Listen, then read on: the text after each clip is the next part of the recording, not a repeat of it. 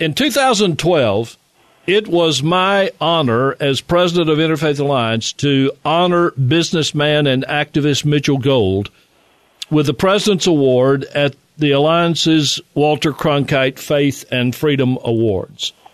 Mitchell has devoted himself to promoting human rights and non-discrimination for as long as I've known him. And so it came as no surprise when his company, Mitchell Gold Bob Williams, enthusiastically joined the We Serve Everyone Only campaign. Now, characteristically, Mitchell went one step further. He's even bought advertisements promoting the company's endorsement of this initiative. So, Mitchell, I am so glad that you're with us today. Thanks for being on again. Well, thank you. It's great to be with you again. The Everyone Only campaign was born out of a desire to counter the most dangerous part of the latest crop of religious freedom bills, basically giving businesses the right to discriminate under the guise of religious convictions. Why did you feel it was important to get into this campaign?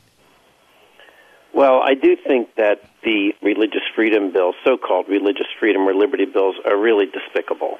And it's a hearkening back to the days when I was a teenager in the 1960s, and I remember the kind of discrimination that existed then against people of color, and also people who might have been a minority religious group like Jews, or against women in certain instances.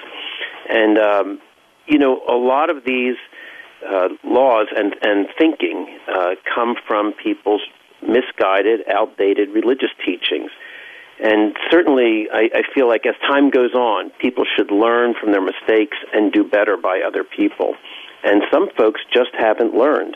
And putting this sign in the window is really us saying to people, enough is enough. Take your discriminatory religious beliefs. Unfortunately, legally, you're allowed to use them on Sunday morning in your church or synagogue or imam, whatever, but don't bring them into our store. Would it be fair to say, Mitchell, that for many, maybe even most business owners, the issue never came up until this latest controversy? I mean, I don't get the impression that most business leaders were just gritting their teeth, feeling like their rights were being trampled, and they were waiting to be rescued by a law under the guise of religious freedom. Oh, I agree with you 100%. I think this is purely political. This is a perfect instance of people using religiosity to gain their political advantage. Ted Cruz, I think, is one of the kings of this, that he just keeps spouting this crazy stuff. And Jeb Bush now all of a sudden is becoming far more anti-gay than he has come across in the last few years. But they feel that they need to do this to stoke the fire with their political base. Mm-hmm. What toll does it take on our civic society when culture war issues are enshrined in state-level laws? Because I see it as a really irresponsible way of pitting one side against the other for short-term political gain. Well, I think it is incredibly irresponsible. I agree with you. And, I think the worst part of this is when these subjects become out in the open and debatable.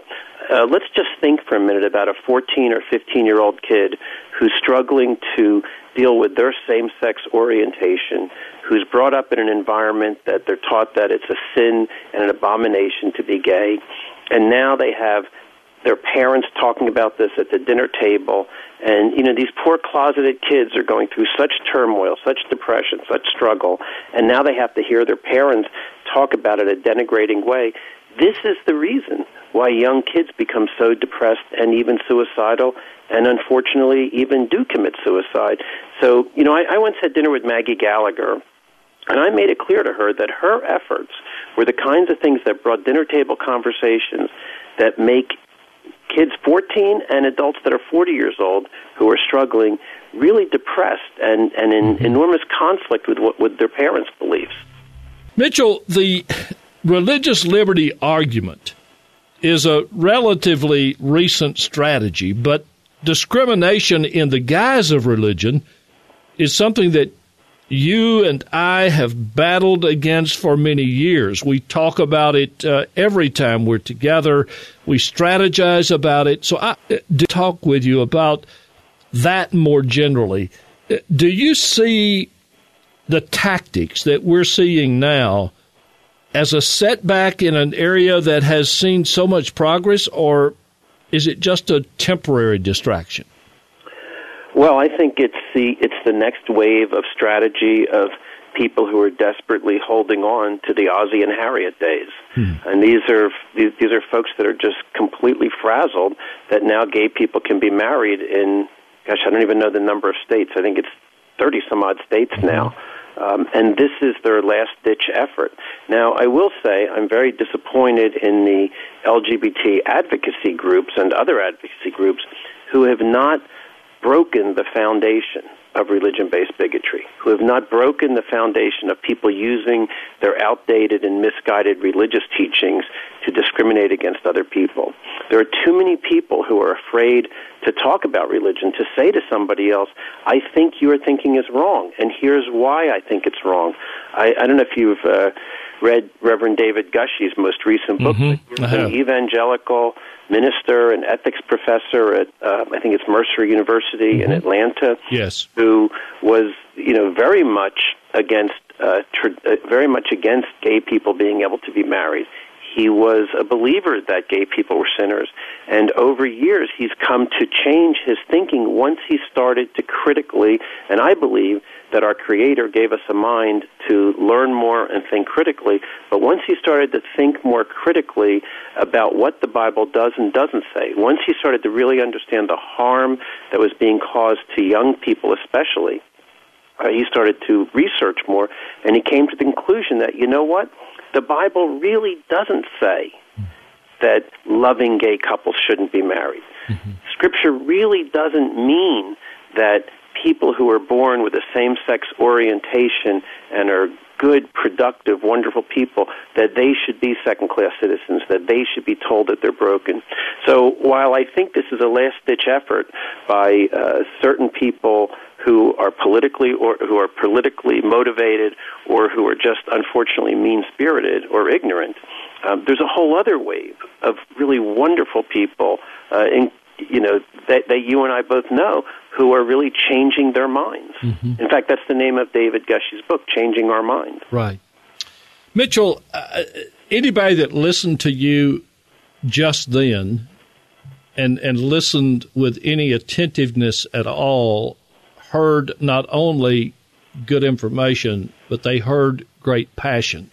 And that's who you are. I want, against that backdrop, to ask the question which I know you will respond to with equal passion. And that's why I'm going to ask it this way. What angers you the most about the use of religious rhetoric to harm LGBT persons?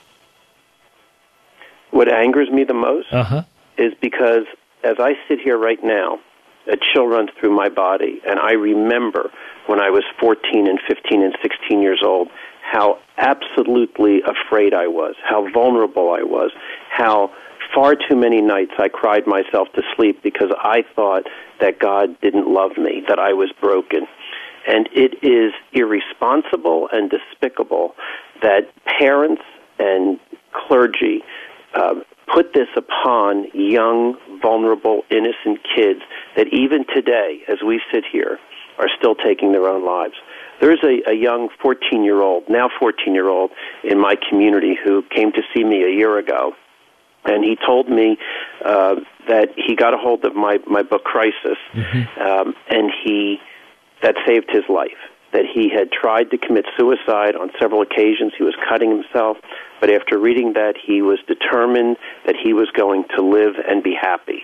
And when I spoke to this 13-year-old, now 14-year-old, innocent, sweet, beautifully smiled boy, and thought to myself that this kid had to go through that kind of torture alone. Because when you're 14 or 15 and you're going through this and your parents are against you, you don't have anybody to talk to. Right. And you can't go to your church and talk to your clergy or to your synagogue if it's an Orthodox Jewish denomination. Mm-hmm. And I think it's just an outrage that in our civilized society, people are still clinging to these, as I say, outdated, misguided, and ill-informed religious teachings. I really, I'm glad you mentioned your book, Crisis, because it has been of immense help to a lot of people. And I know that you and my wife, who is your good friend as well, my wife Judy, has tried to get that book into as many libraries as possible so that people like the young man you just mentioned will have access to something that can help when sometimes there's no help available where they are. Mitchell, talk about some of the recent work that your foundation, Faith in America, is doing. Where are your current priorities there? Well, we've spent a lot of time talking to the news media, a lot behind the scenes, getting them to understand the real problem, getting them not to just ask somebody, oh, are you for or against gay marriage? And if you notice when news media ask that question, whenever somebody answers it, they'll say deeply held religious beliefs, and then they go on to the next question. Mm-hmm. We've gotten them not to ask the question so lightly and to understand more deeply that anti-gay sentiment, how it affects young people.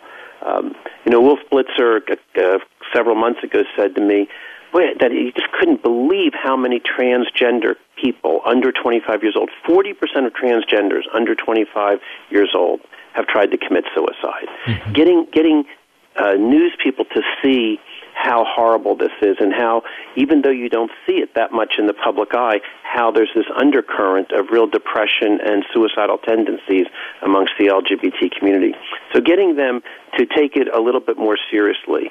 We're working now to get the news media really to think twice about when the Pope comes on his visit and to not just let it be some flowers and roses visit. I mean, to really start to ask clergy who are out as his spokespeople to try to get questions out in the public to the Pope. Where does he really stand? What is he really going to do? The reality is he has said certain things like, oh, who am I to judge? But then he's turned around and said very judgmental things. Mm-hmm. So working with the media has been a very big priority. Another big priority is working with school counselors.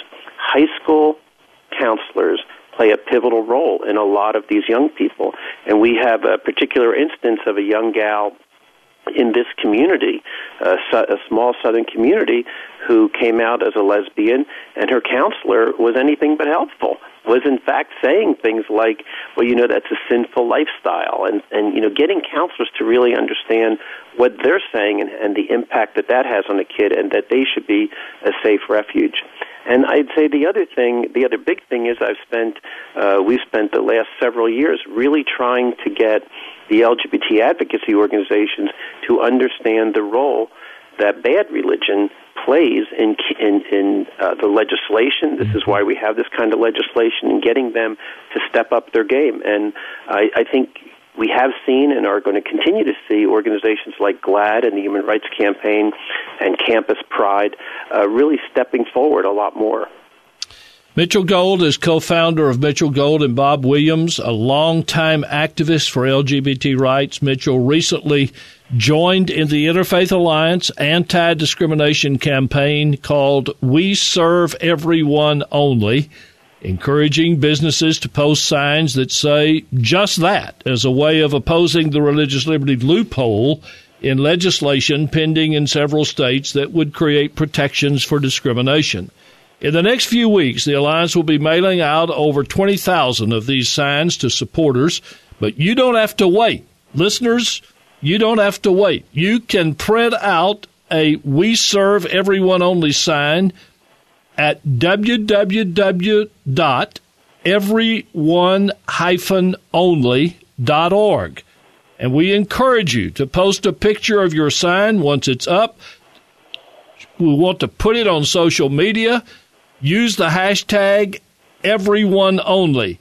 We want you to be a part of this campaign. And Mitchell, it is just always great to talk with you. I really appreciate you doing this project with Interfaith Alliance.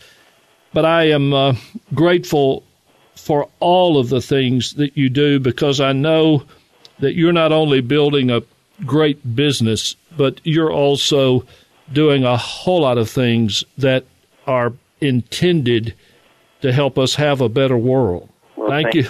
Do we have time for me to tell you one more thing about the campaign and how it's affected our business? Do it. So, one of the things I didn't realize is we actually have some employees who are uncomfortable with that sign going up, and we had one in particular who told the manager that she didn't want to be associated with that campaign, and it opened up an opportunity for me personally to talk with her about this. And you know, one of the things I had to say to her was, well, let me ask you this. If a gay couple comes in and a straight couple come in, are you going to walk towards one and not the other? If a gay couple comes in, are you not going to help them make their house a home, especially if they're talking about they're engaged, they're getting married, or they already are married? And it really forced a great conversation with her. And I'm really happy to say that she's really moved the ball much further down the court than she was before. And the other thing I want to tell you is that we have the sign posted on our doors and in our windows. And it is interesting how people are coming by and taking a selfie with themselves and that picture, coming in and telling us how much they like it. So I continue to think that being open-minded and fair-minded and educated about other people is good for business. Well, I think so. And the other part of that story that I just have to point out before getting off is that you are the kind of owner of a business that has time to talk to an employee that's having a problem with that. And that is who you are, and that's one reason that you have so much influence in so many different communities. Thank you for what you're doing, and thank you for being with us again on State of Belief Radio. You're welcome. Thank you.